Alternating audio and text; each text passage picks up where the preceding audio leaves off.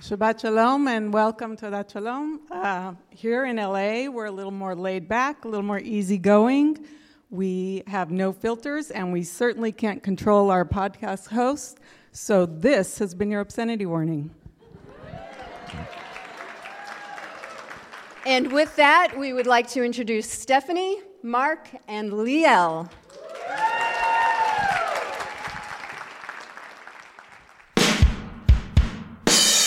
Hello, Los Angeles! This is Unorthodox, the universe's leading Jewish podcast, at least according to Apple. I am your host, Mark Oppenheimer, joined as ever by Tablet Deputy Editor Stephanie Butnick. Hi. And Tablet Senior Writer Liel Leibowitz. Do you know what that sound we just heard is? What was that? That was the universe telling us to move to this beautiful city.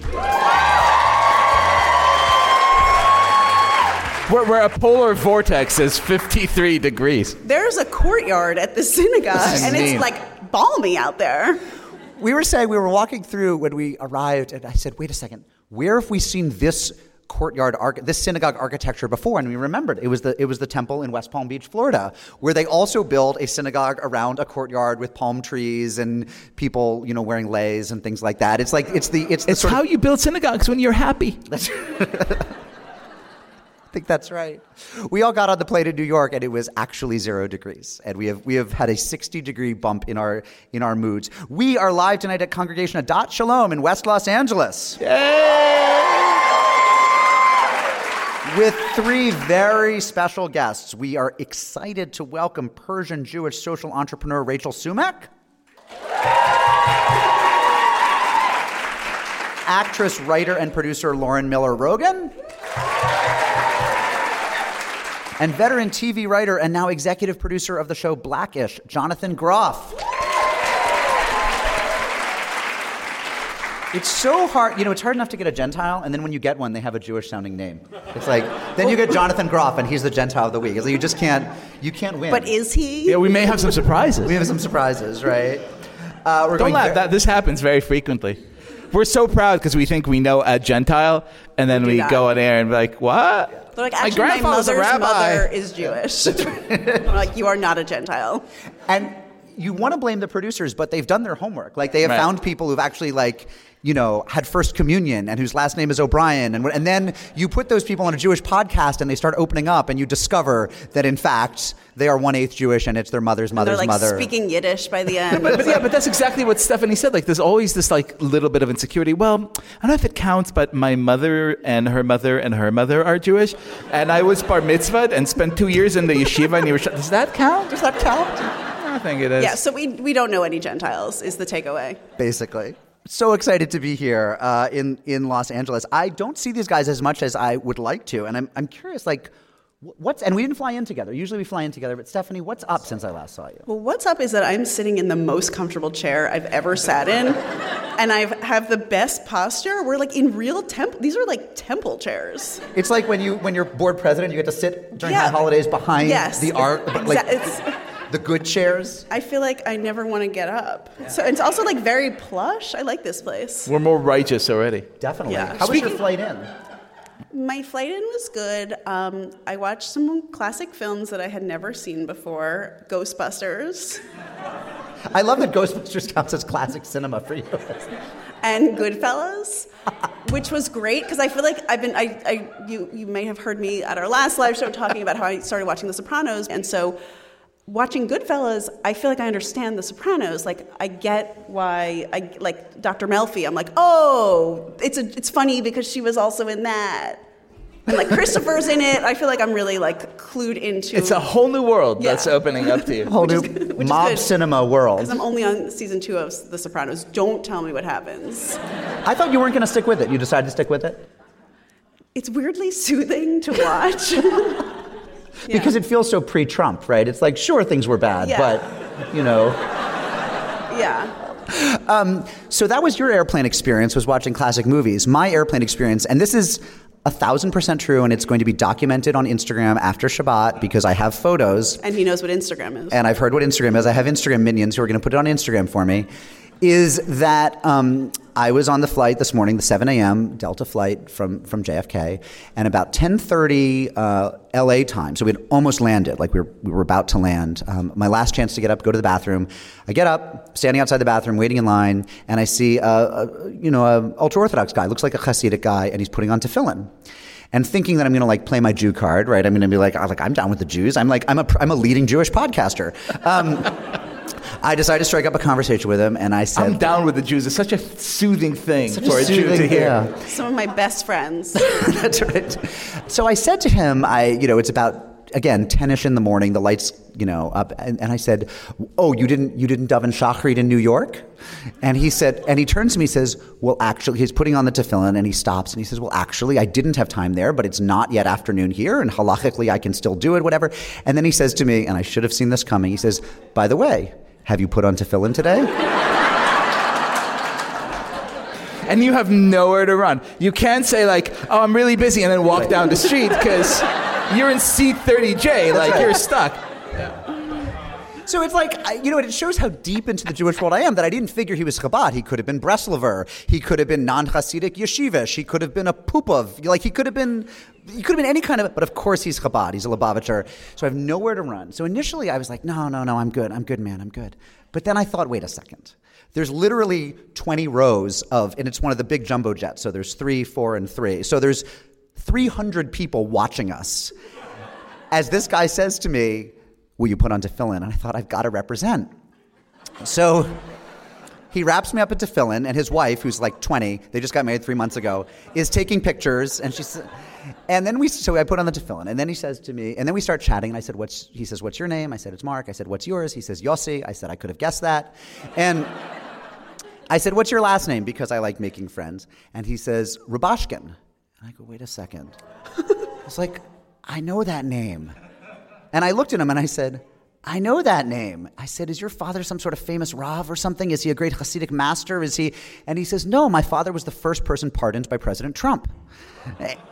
And he just owns it. He leans right in. I said, oh, the kosher slaughtering guy, the tax evasion. He said, yep, that's my dad. Postville, Iowa, agro-processors, that's his father. And we start talking. Anyway, long story short, the punchline is also his wife grew up on my street in Springfield, Massachusetts. But that's the least interesting thing about this story. So, Liel, how have you been? Can you top that, Liel? I can't, but I can tell you that there are a few things that I love more than putting tefillin on planes. It feels to me how in you actually wrap the tefillin on the plane, or putting on tefillin when you're on an airplane? That would be a real artistic thing. But when you put in tefillin on a plane, you know how in Disneyland you could pay another $100 for skip the line pass? You get straight to the top. I feel that way too. God, I'm here. I'm closer to you than all those schlubs down on Earth. Come on. I could say a little special something today. I feel like you are BSing about how religious you are. But I don't believe you put tefillin on an airplane. Swear to God, I did it. Don't believe it. I did it 5 days ago.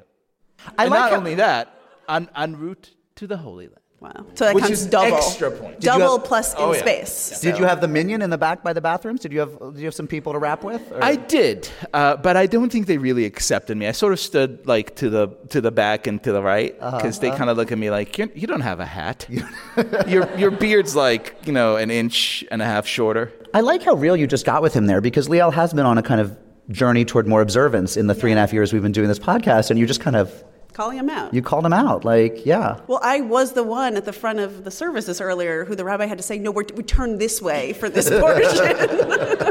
So I'm open. I'm transparent about my observance. Yeah, absolutely.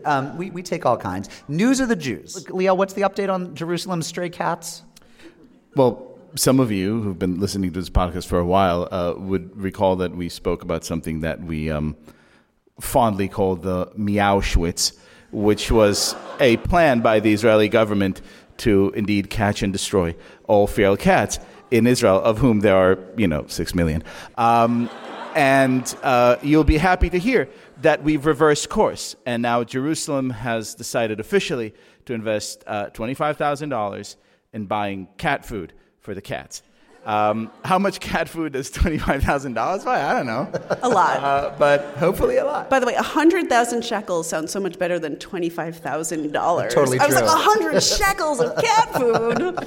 Cat food for days. It's like, here is falafel. You eat. I'm delicious. I'm really, like, this is one of my favorite ongoing storylines of our News of the Jews. The cats in yeah. Israel. And not just because it gives Liel a chance to make his Auschwitz pun. No, I feel very, It's everything we love. My favorite story lately in the New York Times was about Michael Cohen. He's trying to get into Otisville in New York. It's the Jewish prison.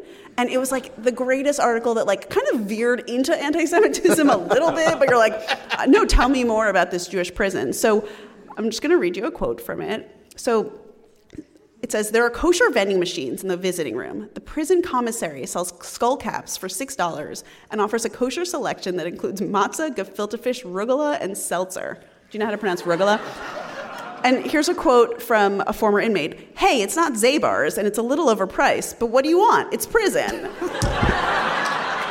And I'm like, I want to go to Otisville to see this Jewish prison. And that quote was from an inmate whose name is Lawrence Stressler, and he was hyperlinked in the article. So I like hovered my mouse, and it linked to LarryNoodles.com. So I clicked, and Larry Noodles, which is what Lawrence Stressler was known, that was his name in Otisville, he blogs about Jews in prison. And I cannot stop reading Larry Noodles' blog. Which, by the way, it is so crazy. But the craziest thing that I learned from Larry Noodles' blog is that the two most recent arrivals at Otisville are Billy McFarland, the Fire Festival guy, and the Situation from Jersey Shore. Whose mother's mother is actually Jewish. So they're really diversifying the place, and I'm happy for them. I have to tell you, I'm a little upset. I mean, I share your enthusiasm for Larry Noodles. For Larry Noodles, but I'm a little bit upset. Until we get a badass Jewish prisoner, his nickname had to be Larry Noodles. Well, it was Larry Kugel didn't have the same rank. This is Kevin Kugel. Don't mess with him. He'll shiv you with a matzah. It's just wrong. You know, I'll serve time in Otisville is Sholem Rubashkin, the agro-processors guy. They all go to Otisville. Yeah, I read about him, actually, on the blog. So Sid, my wife, she read this article. She sent it to me, and she said, you see this article in the Times about the Jewish prison? It's kind of anti-Semitic, don't you think? And then I read it, and my only thought was, I can't believe I got scooped on this. How did I not know about Otisville? How did we not do a live show? How have we not done a segment there? Yeah, on Otis. We got to do a live show. Like Johnny Cash. Yeah. Exactly. Live from Otisville. That's right. So back in Israel, Liel, Rabbi Yuval Ovadia did something that is made for Liel Leibovitz on News of the Jews. He had very troubling news for me this week. He went on YouTube. Who is this? Just a random person? This is a somewhat known Israeli rabbi to warn us all that the planet Nibiru will soon crash into Earth unless all Jews immediately move to Israel. You may ask what the planet Nibiru is. You may feel a little bit relieved to know that it technically doesn't exist. But the other part of the logic, I don't mind so much the fact that the planet doesn't exist, in as much that the solution to this, supposed, cataclysm is for all Jews to move to Israel. How in the disaster movie that is this, right? The Ben Affleck movie that is this scenario. What is the moment in which someone rushes into the command center and says, "Sir, the only solution is to get all the Jews to argue in one place, and their energy will divert planets." What is? My initial thought was so they'll get all the Jews to Israel, and then it's gonna hit America? What is the logic? They get all the Jews to Israel, and then they put a huge eruv around planet Earth, and the planet Nibiru just goes to the left. Broadway comes to the 14th Street Y on Tuesday, May 21st. Join us at 7 p.m. for a conversation with cast members from Prayer for the French Republic, the Tony Award-nominated Best Play. Tony nominee Betsy Adom and fellow cast members Frances Benhamou, Ethan Haberfield, and Ari Brand will take part in a lively discussion moderated by the New York Times' Mark Tracy. They'll talk about the play's themes of Jewish identity, French culture, and Zionism in times of rising anti-Semitism. This event is part of 14Y's spring season of Jewish culture. As a Jewish community center, 14Y offers a variety of opportunities for people to discover, explore, and connect with Jewish life. Visit 14streety.org to learn more and purchase tickets to Broadway at 14Y. Our first Jewish guest this week is Rachel Sumek. She is the founder and CEO of Swipe Out Hunger, the leading nonprofit in addressing hunger on college campuses. Her work has been recognized by the Obama White House of blessed memory, the New York Times, and landed her on the Forbes 30 Under 30 list. Welcome, Rachel. Thank you. It's great to be here. So Rachel, tell us a little bit about Swipe Out Hunger and how it began. I'm very excited to be here. Thank you for having me. I feel like the most perfect example of what Swipe Out Hunger is happened about a week ago when a student from a school in Denver, Madeline, heard the ad about me being on the show and looked up Swipe Out Hunger. She's a student at a school in Colorado and filled out a form to start a chapter at her school because of an ad. So I'm hoping that by the end of this podcast, we're going to have hundreds of students from across the country reach out.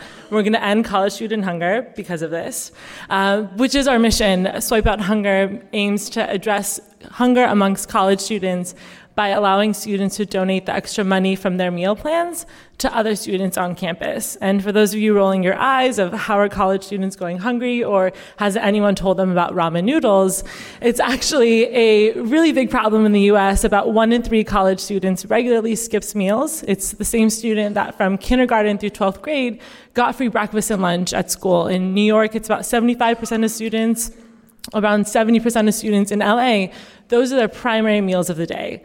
And with all these supportive programs helping them get to college, no one is asking where their meal's coming from now. Can I just ask, by the way, is this to you a Jewish project somehow? It's the most Jewish thing I do every day. And I'm on the board of my synagogue. And still, this is the most Jewish thing I do every day.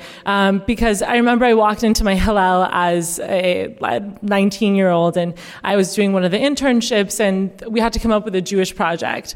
And the person who was the program director at the time, Jason, said, why don't you just take the Swipe Out Hunger thing that you're doing and make that your project? I'm like, yeah, but it's not Jewish. He's like, no, it's Jewish. And so in that moment, it was like 2011, 2010, when Judaism realized that it can attract millennials if you start to talk about social justice and Judaism at the same time. But it's absolutely me putting my values into place of making sure if there are resources, how can we make sure that everyone has access to them? It's a very, I feel like Jews are pretty commonsensical.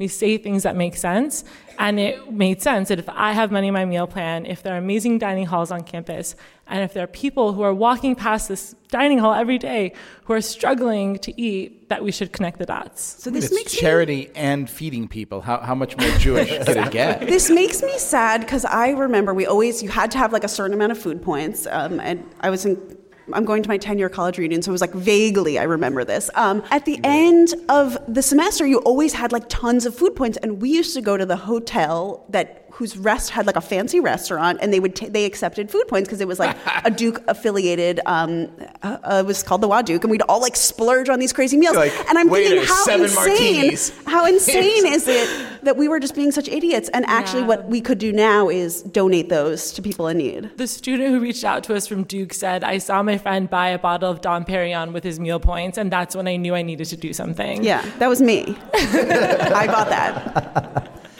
How did the idea come? I mean, how do you connect the dots? How do you? Must be so many pieces technologically, software-wise. Like what? Yeah, I love telling the founding story because you'll see me on stage and you'll think that I was like some genius Mother Teresa. It was my friend who posted a Facebook status, Brian, and he's like, who wants to do this thing with our meal points? And I knew how to use Photoshop, so I said, I'll help you make the flyers and I'll show up to help volunteer. And I showed up and no one else did. And so he and I started this thing together and we're able to organize our campus. And it's a very simple idea. If you have extra meal points, you should be able to donate them. And the basic logistics are we coach universities, their dining services and their social services to talk to each other. And once we help them talk to each other, it becomes fairly easy and they realize it's a worthwhile investment in their student retention and academic outcomes. Our model is very decentralized. We have some of our team in the room today. If you need a Gentile of the week, we finally hired a Gentile. It's amazing. And our model is based on students similar to myself going and organizing their campus, because we are built off of a new model of nonprofit. We believe that local leaders are the best qualified to build sustainable programs and to identify changes that need to happen on the spot. So when a campus wants to get involved, we only happen if a student and administrator take the lead on the program. So you are a daughter of the proud Los Angeles Persian Jewish community. I'm pumping my fists in the air, yes. Listening to podcasts like ours, and in general, sort of being in the American Jewish world a little bit, do you feel things are insufferably, to use a favorite word, Ashken normative? You know, I've been thinking about this. I'm a fan of the podcast. Stephanie and I met a year ago, and just before we met, I listened to like 10 episodes in a row and have continued to listen since. And But you said to me, your podcast is extremely Ashken normative. And what I've realized is that my experience isn't necessarily one that is or is not Ashken normative. I mean, from the moment I stepped into my Hillel, I had to learn how to speak Ashkenazi. And then I did Avodah, where I spent a year doing direct service, living in a house with 15 Ashkenazis. And I had to learn how to cook and speak and everything Yiddish and Ashkenazi. And what it did was actually cement my own identity as the only person in the home who spoke to my mom in a different language. So what I really became clear on is that it's not necessarily that I'm not Ashkenazi, it's that I'm a first-generation Jew in America. And what does it mean to be... Judaism is always evolving. I think Jewish identity, we each continue to evolve and own it in our own way. And then what does it mean to be a first-generation Jew doing that? And so I feel like the greatest gift I can give to the Jewish community is to show up in the establishments, the Hillels, the federations, and be myself, because for them to exist, they need to adapt to the needs of today's Jews. And I think first-generation Jews have more needs than second- or third-generation Jews. It's a service to say, let me tell you about my community, because if you claim to represent all Jews, let me have a seat at the table. So as one of the most Ashkenazi, like actually when we sent off the DNA kit and everything and it came back, I thought I'd be I'd be 2% Viking, 1% Neanderthal, 100% Ashkenazi. Like I got nothing else. Honestly, all you had to do is send a photo of that bow tie and I would have been like, yeah. I have to say, I'm 97.1 and I'm like 1% North African, so pretty proud of that. I got nothing else. No flavor in there at all. Just all Ashkenazi, right? It's like Eastern Europe, just that's like you. As Joe Ashkenazi, right? Like, tell me, and I didn't know any Persians till I got to college. I mean, at all. I barely knew any Jews, but I certainly didn't know any Persian Jews. What are some stereotypes that are false that people have of Persian Jews? And what are some that are like true? Like when you're with other Persians and you see someone, you're like, that person's Persian. I'll give some stories as examples. Okay. So 2 or 3 years ago, the Jewish Journal, the preeminent newspaper in the Jewish community of LA, put me on their cover and called me one of their Mensches of the Year. It's a beautiful photo, and the title of the article that they wrote, which the article outlines all the amazing service work that I do. The title of the article was Not a Typical Persian Girl. And dang. Also, they called you a mensch, which you were like, and they called me a mensch. And so the response from my end was to write an op-ed, which the Jewish Journal immediately published, and the title of the op-ed was The Norm, Not the Exception. And it spoke on how many of my friends, I have a group of Persian Jewish women, there's 10 of us, we have an acronym, PWITI, Persian Women in Tech and Innovation. And there's a bunch of Persian Jewish women who are doing badass things. And the narrative needs to be updated, right? Because now we're starting to move away from college because some of the stereotypes are true, right? It took my family many years to realize that what I do, I've been running Swipe Out Hunger for full time for the past 5.5 years. Only recently did people realize that that is a paid job. They're like, anything that's service, anything that's not real estate or law or medicine, you must be doing for volunteer work because there's no other reputable career path. So there is absolutely that pressure. I would be remiss to not mention, I was at a Jewish conference 2 weeks ago and I did not mention that I mentioned that I'm Persian Jewish. I mentioned that I run a nonprofit. I didn't mention that I'm 27 and single. So like there is a lot of those pressures that exist. Do you want to mention it now? I would like to mention that. Okay. For those of you listening who can't see, I'm 5'10" before you send me your grandson. And so the pressures are real, right? the intense, for us, dating outside of the faith, dating outside of the community, intermarriage is dating an Ashkenazi, right? We don't have intermarriage. It's not a problem. And so there is a lot of those stereotypes that we are very exclusive, that we put pressure on our youth. And I want to say that we're starting to change that, because here I am, a Persian Jewish leader who doesn't have a traditional job, who is living in Silver Lake and is like trying to change that narrative. And it is changing. When I first met you, a friend had said you have to meet Rachel. She's amazing. I actually recorded an interview with you. I said something like, all LA Persians are, and I was like, LA Jews, it's just such a wealthy community. You must have just, had I sort of made a lot of judgments about the life you had. And you told me something that was very surprising. Yeah, I would say the doing this work of working to end hunger as a Jew, you might assume is just I have good values. But we have become so separated from the story of the immigrant Jew moving to the U.S. And our families, when our families moved here from the U.S., had nothing, right? Like, I was that kid in kindergarten who had the little yellow free lunch ticket, like, clamped in my hand, like, with shame, so no one would see. And it was that and other forms of public assistance that gave my parents a peace of mind to go out and achieve the American dream that they were able to achieve. And so the work that I do is, again, very common sense. We're helping students have access to a meal so that they can go and take that placement test. They can go and take the final and succeed academically and get a degree and get a job and have their whole family's lives changed. So it's not something I'm doing just because it's separate. It's very personal, and I've seen it firsthand.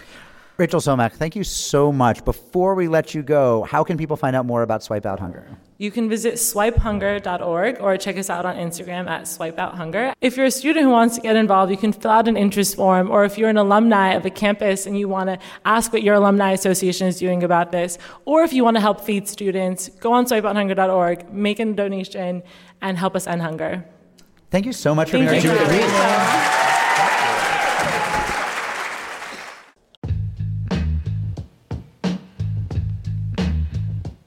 Hey J. Crew, it is time for some pod biz. Tonight, May 16th, I will be moderating a Zoom conversation with Rabbi Sharon Brous and Shai Held about each of their new books. That's at 6 p.m. Eastern, and the final event in my Unpacking the Book series with the Jewish Book Council and the Jewish Museum. This one's on Zoom, so no matter where you are, I hope you can make it. And tonight is actually a doubleheader for me. If you're in the New York area, I'll be at the Marlene Meyerson JCC Manhattan at 7:30 tonight in conversation with Israeli rapper and singer Jimbo J. He'll be performing, and there will be delicious Israeli food from Chef Mushka, who made the famous harosets at our Passover pop-up. You can find links to register for both of those events at tabletmag.com/unorthodoxlive. We also have some great events coming up for Tablet members in person and on Zoom. On May 16th, Catherine Wolf will be in conversation with Jews who refuse to back down against hostile crowds in various arenas, from municipal buildings, school board meetings, and of course, college campuses. She'll be talking with Club Z's Masha Merkalova, Safe CUNY's Avraham Goldstein, attorney John Kovac, Mel Waldorf, Steve Goldberg, and UNC Chapel Hill student Daniel Stumpel. Also coming up, a warm and intimate Zoom for those who have lost friendships since October 7th. That's on May 21st and will be a great chance to connect and meet new people. And on May 30th, an in-person Tablet meetup in Washington, D.C., hosted by Tablet's executive editor Wayne Hoffman and Catherine Wolf. That'll be at Char Bar at 6 p.m. You can become a Tablet member at tabletm.ag/UO member and get more information about all of these events. Okay, back to the show. Our Jewish guest is Lauren Miller Rogen. She's an actor, screenwriter, and director whose most recent film is Like Father, starring Kristen Bell and Kelsey Grammer, available on Netflix. It is great. You should watch it. She is also in charge of Hilarity for Charity, which puts on variety shows to raise money for Alzheimer awareness and research. Lauren, thank you so much for being here. Thank you for having me. We all very much, we were just talking earlier, we all very much loved Like Father. But it strikes us that it's kind of a departure from a lot of comedy today. It's really kind of an astonishingly earnest film that's very open about its emotional, commitments. Was this something that was this like a line in the sand for you? Like, I'm going to make a comedy that will show you guys how like a heartfelt comedy needs to feel? No, I don't think I did not set out to do that originally. No, although I wanted to have, sort of these real elements to it that felt a little bit more organic and more dramatic, just because the situation, I thought, I don't want to make fun of someone getting left at the altar, because I can't imagine, that's terrible. And so it was important to me to portray that in a real way. But honestly, like, it was something that I kind of didn't realize that I had done that, and I was like sitting in the editing room. And I kind of was like, oh, I've made this movie that is really funny, but really sad. And not to like take this down a little, but like I sort of realized that that's kind of my life, that I have these high highs and these low lows and all these things in between. And that's sort of what the movie ended up being. When I was writing it, I was sort of going through this dark time, and it just sort of came out and became this sort of collection of all those different feelings. Do you, because you wrote the screenplay for it, right? And you directed it, yes. right? So, and you've acted a lot. Is there one of them? I mean, I always think, it's like, I feel like I do one thing, which is I write. And You podcast too, Mark. I do podcast. It's true. Thank you. And you wear a great bow tie. Well, but only the second best bow tie tonight, because the Chazan, the cantor, was really... It's true. He had strong bow tie game. Yeah. But thank you for noticing. Sure. It's Dale. Cantor Yeah, Dale was amazing. But I'm amazed at all the people in entertainment, in movies and TV, who do seem to do all of those different things. Which one do you think of as which is yourself?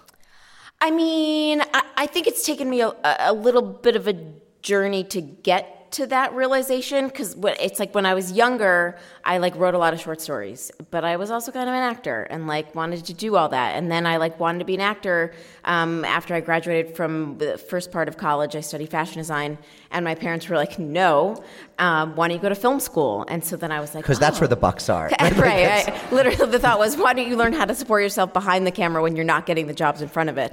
And so when I got to film school, I sort of was like, oh, here I am, and these are my people, and this makes me feel the most like myself. And so I feel like directing it is all of the things in a way. Like you hire really good people who are really smart and really good at their jobs, but then you get to sort of guest star in their jobs with the production designer and the costume person and the cinematographer and the actors. And so because I am visual and I like words, but I like acting, I guess getting to be the director does make me feel like me. So you said just a moment ago about how writing the movie felt to you like sort of like replicating the way you experienced the emotions, the high highs and the low lows. And here you are, you're sitting in front of a great cast. I mean, Kelsey Grammer, Kristen, like really amazing people.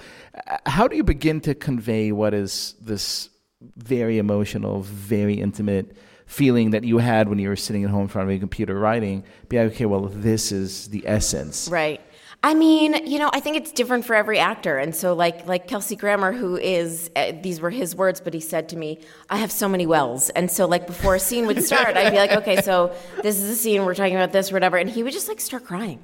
And like, I wouldn't even really have to, my job was to not push him further, but to be like, no, wait. Just hold it in a little bit longer. And like, wait till we're rolling the camera. And then he could just like do it over and over again, because he's had a very dramatic life and he is so willing to remember those things and pull things up. And it was like, wow. And then, with Kristen, her process is very different. She's a very optimistic, positive human being and doesn't enjoy going dark and being angry and sad. And so that was a different thing of like trying to sort of work with her and sort of recognize those feelings and sort of, get into those moments and live in them when she wanted to, like, because the thing is like everything she does is perfect. So like you can do it once. I have to say, my wife and I are in like episode 7 of The Good Place, the first season. And I've seen her in the movie she's been in, and I never really, I think, and maybe this is sexist to me or just superficial, for a long time I was like, she's pretty and she works. And now I'm realizing she's actually an extraordinarily good actor. Oh no, it's great. I mean, she can be really heartbreaking. And to me, I think what's so interesting is someone who does sort of radiate that positivity that she does.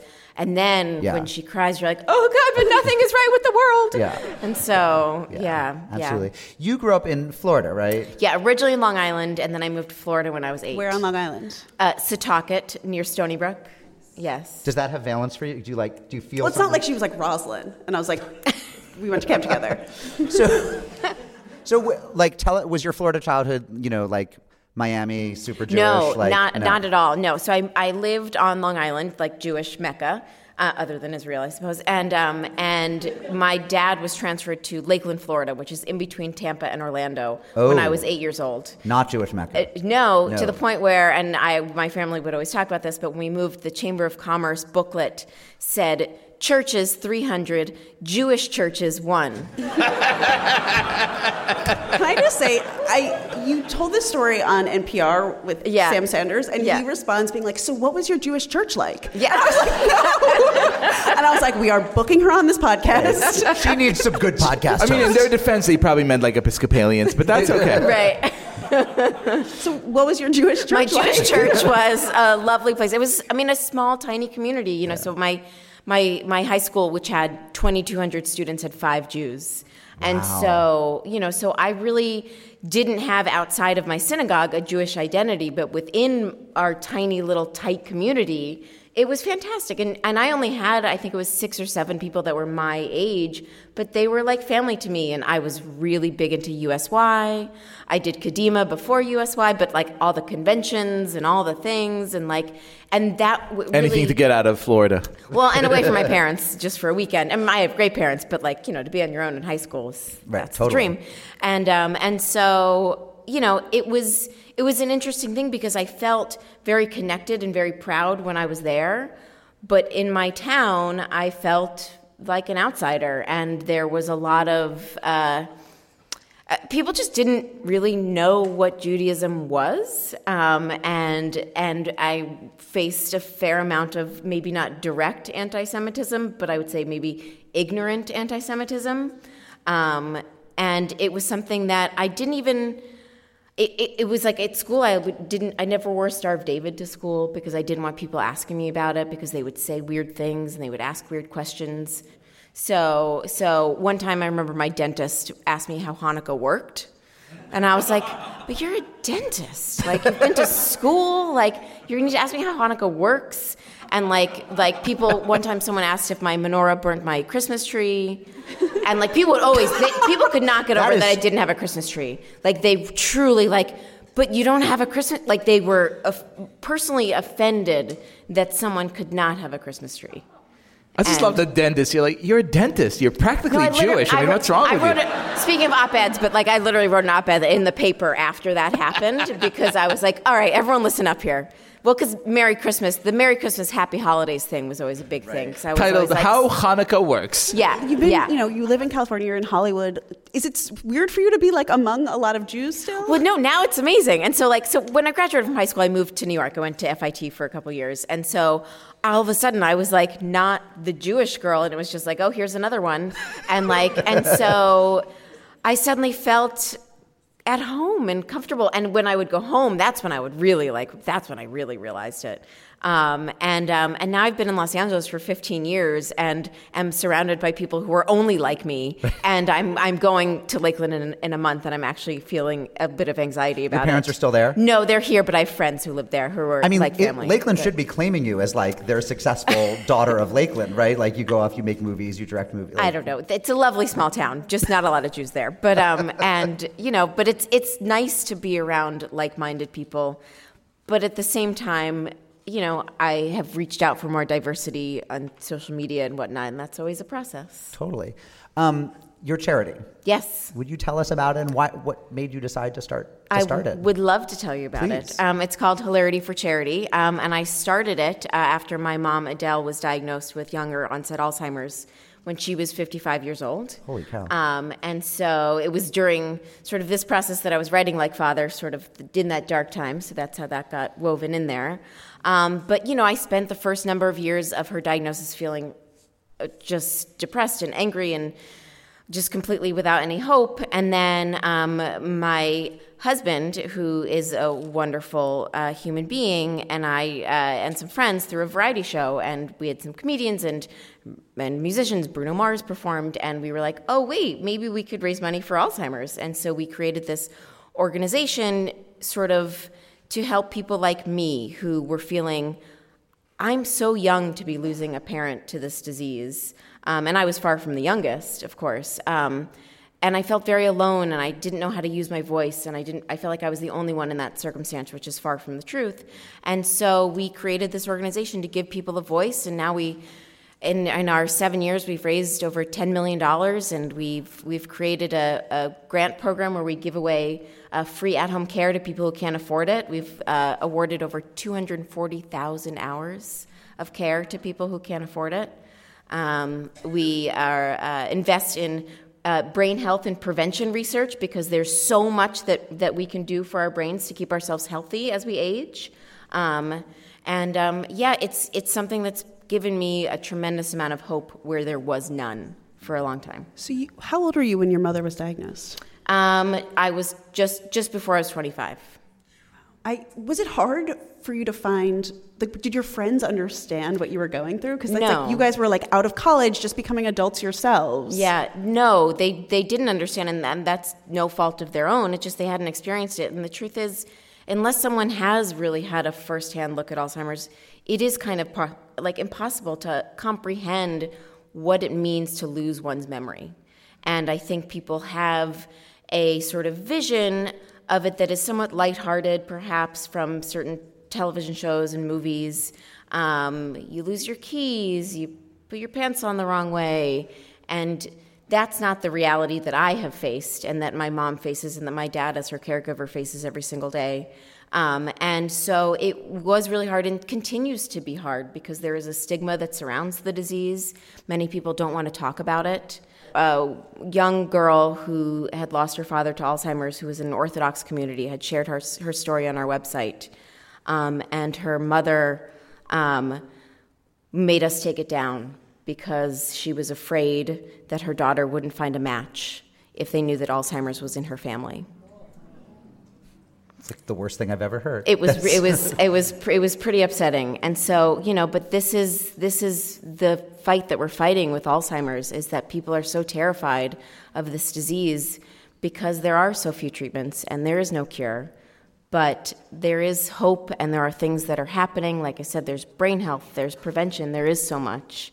And Lauren, you wrote a really beautiful essay that was published on Lenny about how this all started happening at a time when your life was going so well. Your career was just wonderful. You were working on projects. You were happily married. How do you navigate both the happy and the sad, like the way your movie did? How do you do that in real life? I mean, I think it's just a balance of that probably everyone faces this happy and sad all the time. And for me, it's just been a practice of being it's okay to be sad, and this is the reality, and I get exhausted by it, and I get really dark about it sometimes, but then I have great moments, and I think it's finding that balance of knowing that it's okay that over here I can be sad, but over here I can still be happy, and that sadness can be right alongside me. My mom, the sadness of what is happening to my mom is still part of me, but the goodness of what I've done with Hilarity for Charity, the hope that I found with that is also with me. And that's something that I feel very fortunate to have gotten to experience that, but there can be both at the same time. You sometimes work with your husband. Yes. We're curious if he takes direction well. It's nice of you, by the way, to give him work. It's very charitable. That's right. He really needs work. He's really struggling. Actually, I'm just really curious. Does he take, directing there are actors who take direction well, there are ones who don't. And some of them might take it well from some people and not from others. Right. But I'm curious. No, Seth is the most hardworking, talented, and I'm so unbiased, but just so incredible, such an amazing human being. And so we've been together for almost 14 years, so we have a deep connection at this point. I guess we know each other fairly well. And so he's so supportive of me. So the answer is yes, he takes on set. He's an amazing collaborator. And I was so lucky. I'm so lucky in life just that my husband does what I do and that we do have a great partnership and a respect for the work that each other does. And so, yes, he takes direction on set very well and in life mildly well. But we had a great time working together. He's a real mensch. What? I'll just say one of the ongoing questions on our show is what's the feminine of mensch? And we have had people write in and suggest wench. which gets shot down when we put it out there? Or is mensch just neuter at this point? Can it be used for women? It's a problem because one wants a word for women who are mensches. I don't know. I like when someone says that I'm a mensch. I think so, I don't know. Yeah. Okay, but how do you feel about Jewess, the word? Jewess.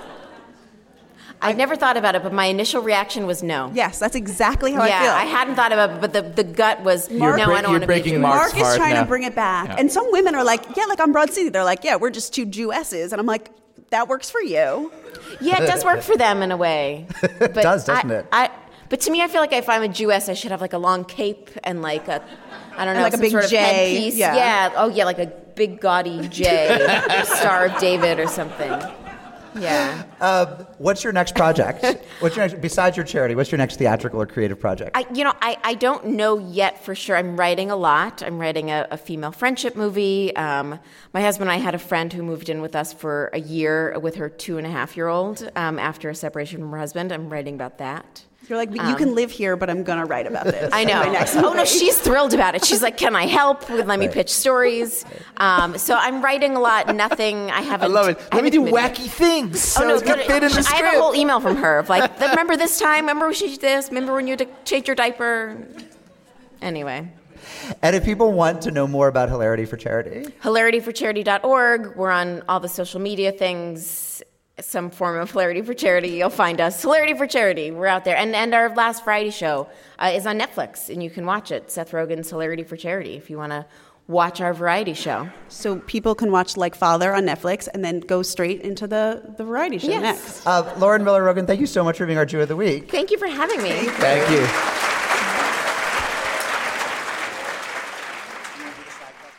We are so excited to have with us tonight our Gentile Jonathan Groff. He is the executive producer and co-showrunner on ABC's Blackish. He also worked on How I Met Your Mother and Happy Endings and spent 5 seasons as head writer on Late Night with Conan O'Brien.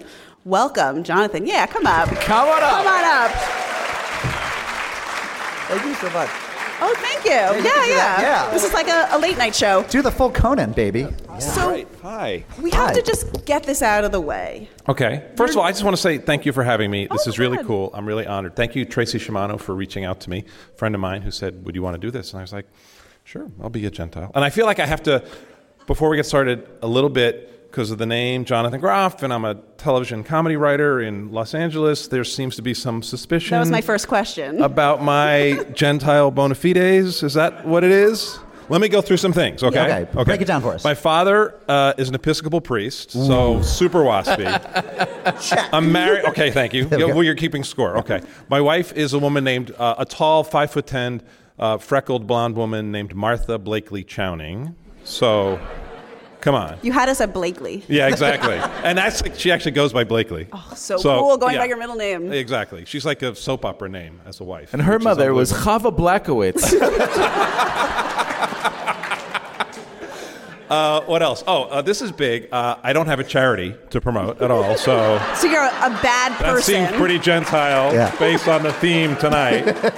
So you're just And then like I'll tell you a story about my mom. When I was about 13 years old, I grew up in North Jersey, but we had my dad had this little Episcopal church, and Did you live in a rectory? I lived at a rectory. Wow. Exactly. Very Wow. well done. That Yes, is if I was a crazy. Presbyterian, it would have been the manse. Is that right? Do Yeah, I Presbyterians think have so. manses? I think so. Oh, Yeah. wow. Are they bigger? A man's. No, the like, Episcopalians have more money, so the rectories are bigger, generally speaking. No, it was a rectory. It was a modest little church, and I had a few Jewish kids that I knew, but it was pretty, and mostly it was actually sort of Sopranos land where I grew up, like Lodi, New Jersey, and that. So that gave me a good sense of healthy alienation. I think enough to become a comedy writer, which is I grew up like this waspy kid around mostly Italian Americans and stuff. But my mom, I remember, back to the Gentile thing. I asked her what a bagel was when I was about 12 or 13, and she said, it's a little round, hard donut. You wouldn't like it. she's like, we don't eat those. It's the bread we don't eat on Sunday mornings. Exactly. No, Okay, now that we have your lineage down, we have Yes. to mention you're not the only Jonathan Groff. No, I am not. Is no, that problematic for you? My father, who passed away last year, was very fond. Jonathan Groff is a kind of well-known, wonderful Broadway actor. He's on Glee, and he's a mine hunter on. Why am I promoting his credits? He's got enough. He should be talking about me. He's got enough going on. But anyway, he's great. I actually got to meet him once, which was really neat. But he about 15 years ago appeared out of nowhere, and my manager took great delight in Google alerting me that there was another Jonathan Groff. You were working for Conan at the time, probably, right? I was out here. I think it was he sort of emerged about 10 or 12 years ago. You had a career already, and this I had a career already. pressure comes along. I still am Jonathan Groff #1 on IMDb. I'm going to say that. He's #2. He's Jonathan Drew Groff. I'm Jonathan Carr Groff. But my dad took great pleasure in saying, I saw Jonathan Groff's name in the New York Times today. I'm like, okay, Dad, I know there's another Jonathan Groff. It's like, But, yes, Dad, but they own the media, so there's nothing we could do. Is the other Jonathan Groff Jewish? No, he's Jonathan Drew Groff. He's from the same part of the world that my family. I don't know for sure, but I'm guessing that he's not. My family, Groff, is like a Smith, basically, in part of Lancaster County, Pennsylvania, and he is from Lancaster County, Pennsylvania. It's a pretty common surname. I think he's actually a Mennonite. He might. Or Well, that's was raised in a. I think I'm not spreading rumors, but that is, which, if you think about it, are kind of weirdly Jewish in a way, like the whole thing, like, sort of Middle European piety and all that stuff. The beards, like, the hats, the beards, the hats, the whole thing. Yeah, it's sort of an extension of it on some level. But anyway, he.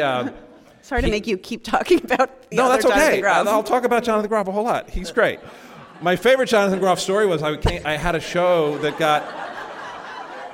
I met him. The first time I met him was after Hamilton. I got to go backstage and meet him, and he had a bike helmet on, which I just thought was charming. He was going to bike. He's like the nicest guy. That's the other thing that kind of pissed me off is like I'm known as like a really nice guy. Like if you ask comedy, oh yeah, Jonathan Groff, he's a really nice guy, and then like he's 5 times nicer than me. It's really annoying. But it's a good opportunity for a mid-career turn. Now you could be like the jerk. Be like the Jonathan Groff he's is freed mean me up, to people. Leo, you're right. I am free to be an asshole. I know, because totally. Of Jonathan Groff. So my favorite story, one of my favorite Jonathan Groff stories was I was in New York for some show that I was working on. I think it was Happy Endings, actually. I'd gotten picked up, and I was in New York City for the upfronts, the big television announcements and all that. And I was flying back, and that show was made by Sony Studios. And Sony very kindly had sent a car to pick me up because we were flying in late. Returning from New York, and on the flight was Leah Michele, who had co-starred with Jonathan Groff in Spring Awakenings, which was his big Broadway thing that made him famous.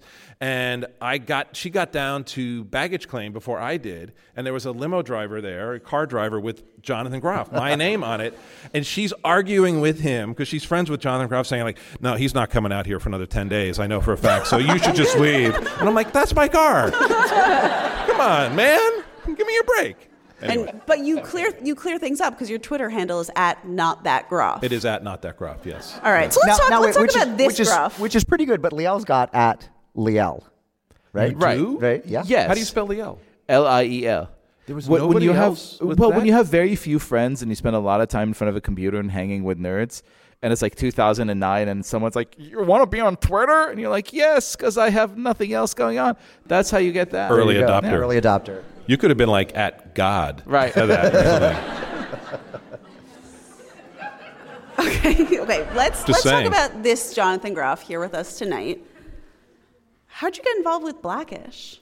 I had 4 failed pilots that I had been involved with in the spring of, or winter, whatever, of 2013, 2014, and had even then gone on to produce another pilot that was lovely that failed. So I really went 0 for 5, and I was a little bit licking my wounds, and I was in a deal at ABC Studios, and they said, you're going to develop again, right? Another thing. I'm like, I guess. And I said, but can I just hide out on a show for a little while? And I met Kenya Barris, who created Blackish, and Larry Wilmore, who helped him get it on the air. He was involved with the pilot and a bunch of the first episodes, actually. And I just said, yeah, can I work here a few days a week while I lick my wounds and figure out what I'm going to do? And then as I was working there, all of a sudden Larry had gotten this opportunity to get a show on Comedy Central, the nightly show, with Larry Wilmore, and he was leaving. And Kenya, who had never run a show before, had been working in television and was brilliant, but he was like, would you want to run this with me and help me do it? And I was at first like, I don't know if I want to run another show. That's a lot of work. But I met Anthony and Tracy, and we did a few table reads and started shooting a couple episodes. And I liked the stories, and I was relating to it, and, you know, and I fell in love with it. And I said, please, I would love to stay. And so I've been there.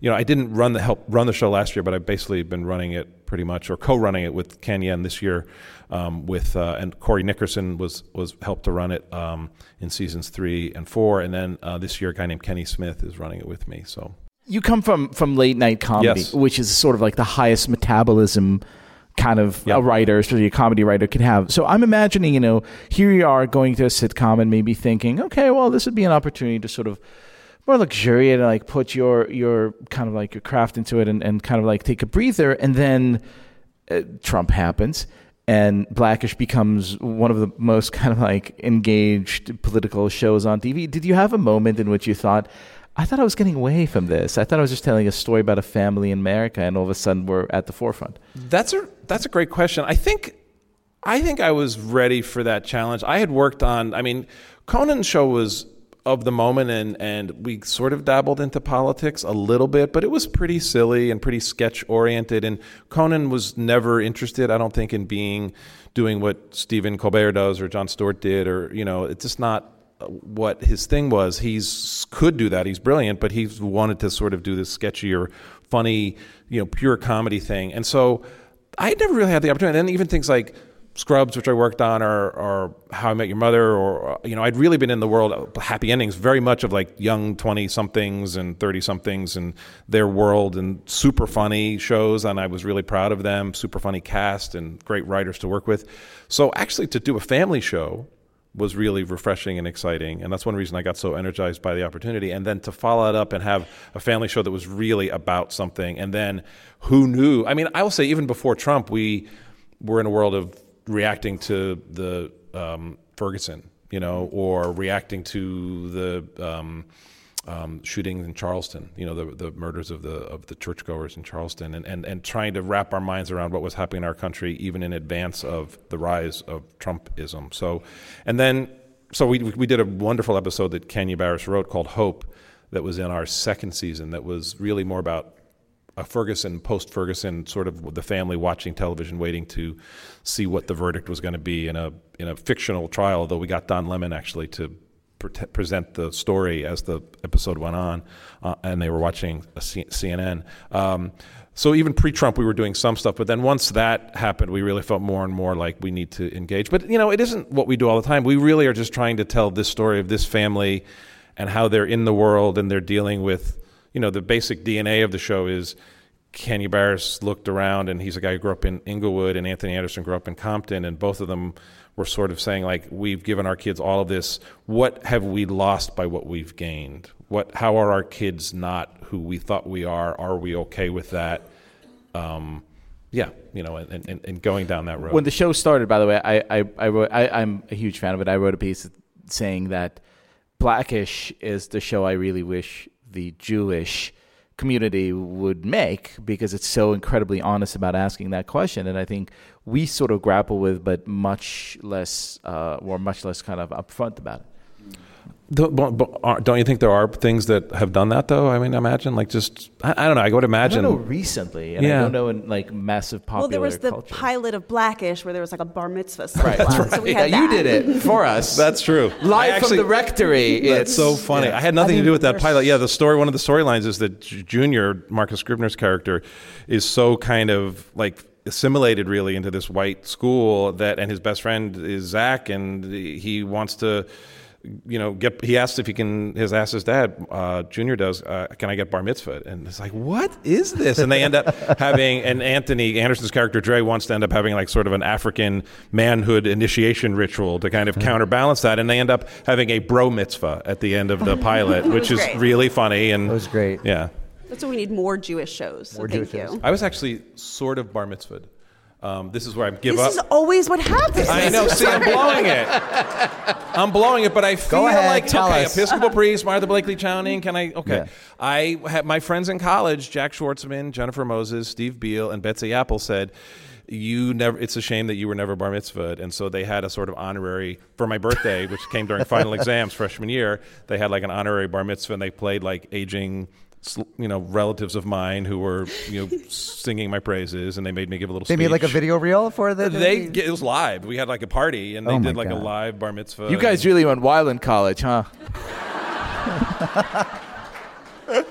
All right, so it's a little silly to ask you this because you've probably met a few Jews in the comedy world. Yeah. We're probably not your first Jews, but is there? We always give the Gentile of the Week a chance to ask. Do you have any questions about Judaism that we can answer for you? I mean, sometimes there's just that thing you've always been a little shy about asking it. You don't know if it's cool to ask. This is a safe space, like your writer's room, no doubt. Yes. Yeah. I mean, anything we can tell you? Well, I think an interesting question. I think it's because I grew up kind of where my dad was a clergyman and not a strictly religious background, but like we had this sort of comforting notion of heaven and an afterlife was presented to us as kids. When my grandpa passed away when I was 5 in 1967, I just told how old I was. Can you edit that out?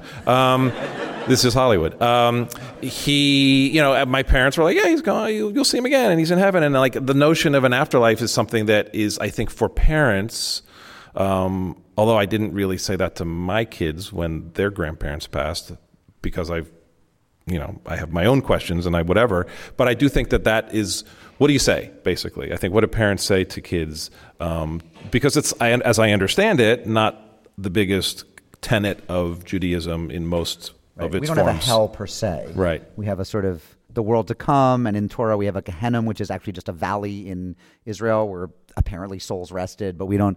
I want to hear what Liel would answer, and then I want to ask Rabbi Nolan, who, by the way, is the most Jewish first name I've ever heard. Is it Rabbi? Which he, what they say, how do you answer? I think we should outsource it to Rabbi. Should we just outsource it purely to Rabbi Nolan? Let's just ask a rabbi. Yeah, you want to come up here and tell us what do you, or... You thought you were done for the night. Stop. Josh is going to hook you up.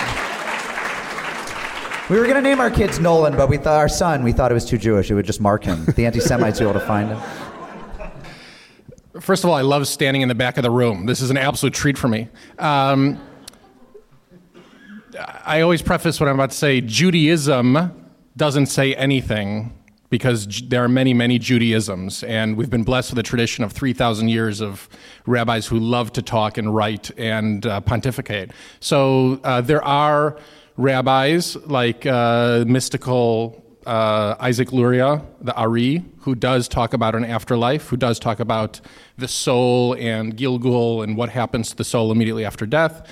And then there are, I'd say, the vast majority of rabbis who basically believe that the Torah closes the door on afterlife and wants us to focus on this life and perfecting this world, which is why there's only one allusion in the Torah itself to some other world, and that's in the story of Korach. Baruch Hashem. You could just say that, the afterlife's like Otisville prison. Like, Bubby can't get out, but the food is kosher. It's fine. It's not Zabar's. It's not Zabar's. My kid's idea of the afterlife comes from the children's book Dog Heaven, because in Dog Heaven, the squirrels are slow. And that's basically like, that's sort of... They haven't lost any people, thank God, but that's where they think our dogs go. So, Jonathan Groff, if people were to start with one episode of Blackish, let's say we have a listener who hasn't heard or hasn't even heard of the show because they've been just in yeshiva studying, and they're looking to go off the derech, off the path, and do something secular and sinful, what episode would you start them with? You're asking me to choose, which of my Which babies. of your children, yeah. I know. The pilot that Kenya wrote is wonderful, but I'd have to add, I don't know, I think the Hope episode, which I referenced earlier about police brutality, is a really beautiful, simply shot and well-told story of the family, and you get everybody's there. Lawrence Fishburne's there, and Jennifer Lewis, who plays the grandma, who's amazing, and we had Yara Shahidi still because it was the second season of the show, and it was just really well done and very dramatic at places. But then, as comedy can do, like the laughs are pretty good because they're breaking the tension. Yeah. Preacher's Kid, Jonathan Groff, thank you for being our Gentile of the Week. My pleasure. This is great. Thank you, Mark. So before we conclude the show, you know that we do Mazel Tovs. Our first Mazel Tov, we actually have one, which is to our producer, Joshua Cross, who joined us pretty much a year ago today. And we just want to give him a round of applause. He's taken us to new...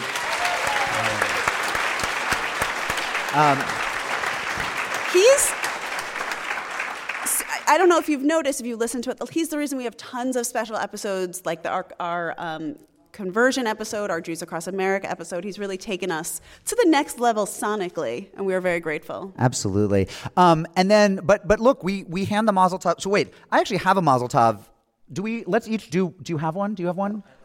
Basically, we hear that David Asher is becoming a bar mitzvah. We are invited, but we can't make it. It's out in California in a few weeks, so we unfortunately can't make it back, but we're really excited for him. Mazel Tov, David Asher. And he has a great invitation. Mazel Tov. And then we have time for a few from the audience, and this is our last thing of the night. So if anyone, we have a microphone back there and a microphone there. Don't be shy. This is your chance to reach 12 million Jews. No, just kidding. Not really every Jew in the world. That's how many Jews there are, more or less. Mazel Tov. Sir, tell us your name and where you're from and who the Mazel Tov is for. Adam Diamond, here from Los Angeles. And I'd like to give a Mazel Tov to my sister, Helen Geyer, who just won a Casting Society of America award yesterday for casting for the limited series Godless, which I've actually never seen. Wow. Amazing. Mazel Tov. You haven't seen it? He hasn't seen it.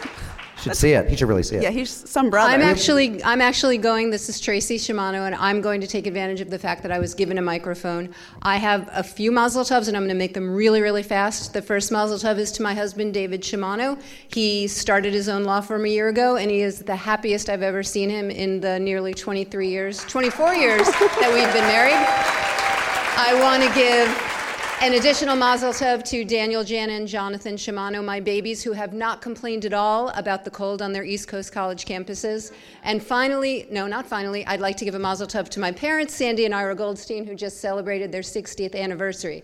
And finally, I would like to give a Mazel Tov to Stephanie, Mark, and Liel, who have I have not missed an episode in 3.5 years, and this is the best episode they have ever done. Thank you. So, Mazel Tov to you three.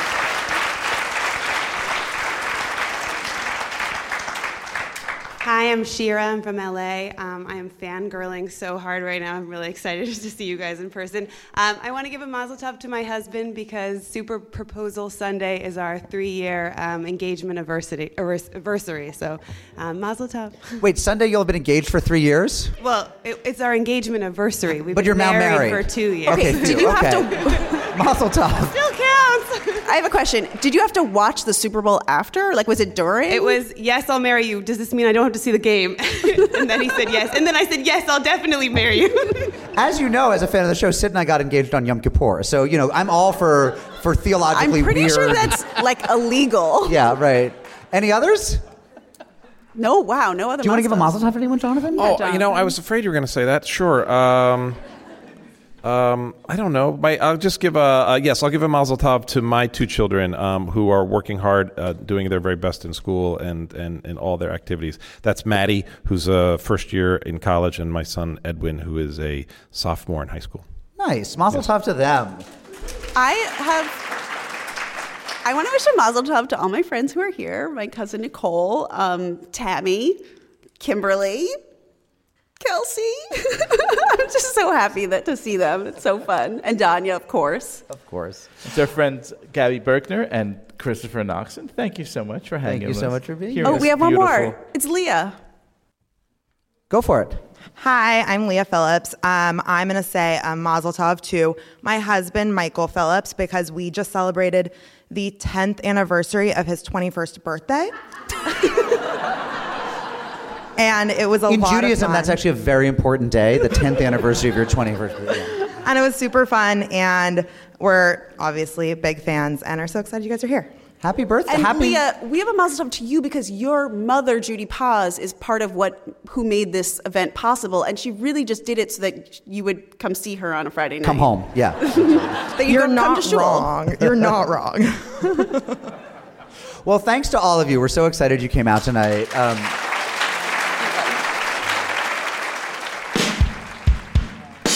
Unorthodox is brought to you by Tablet Magazine on the web at tabletmag.com. You can ask for our newsletter by writing to unorthodox@tabletmag.com and putting newsletter in the subject line. We often come to you live, like tonight. To book us or to advertise with us, email producer Josh Cross. That's Cross with a K, jcross@tabletmag.com. And of course, you should wear and carry Unorthodox too. Go to bit.ly/unorthoshirt and find the latest in Unorthodox shirts, mugs, and onesies. No baby is too young to be a billboard for our show. Follow us on Instagram at Unorthodox Podcast and on Twitter at Unorthodox_pod. Join our Facebook group. Our show is produced by Josh Cross, Jira Tolushkin, and Noah Levinson. Our editor is Sophia Steinert-Evoy. Our artwork is by Esther Werdiger. Our social media intern is Elazar Abrams over there in the Promised Land. Our theme music is by Golem, online at golemrocks.com. Our mailbox theme is by Steve Barton. Rabbinic supervision by Rabbi Nolan Leibovitz of Adat Shalom.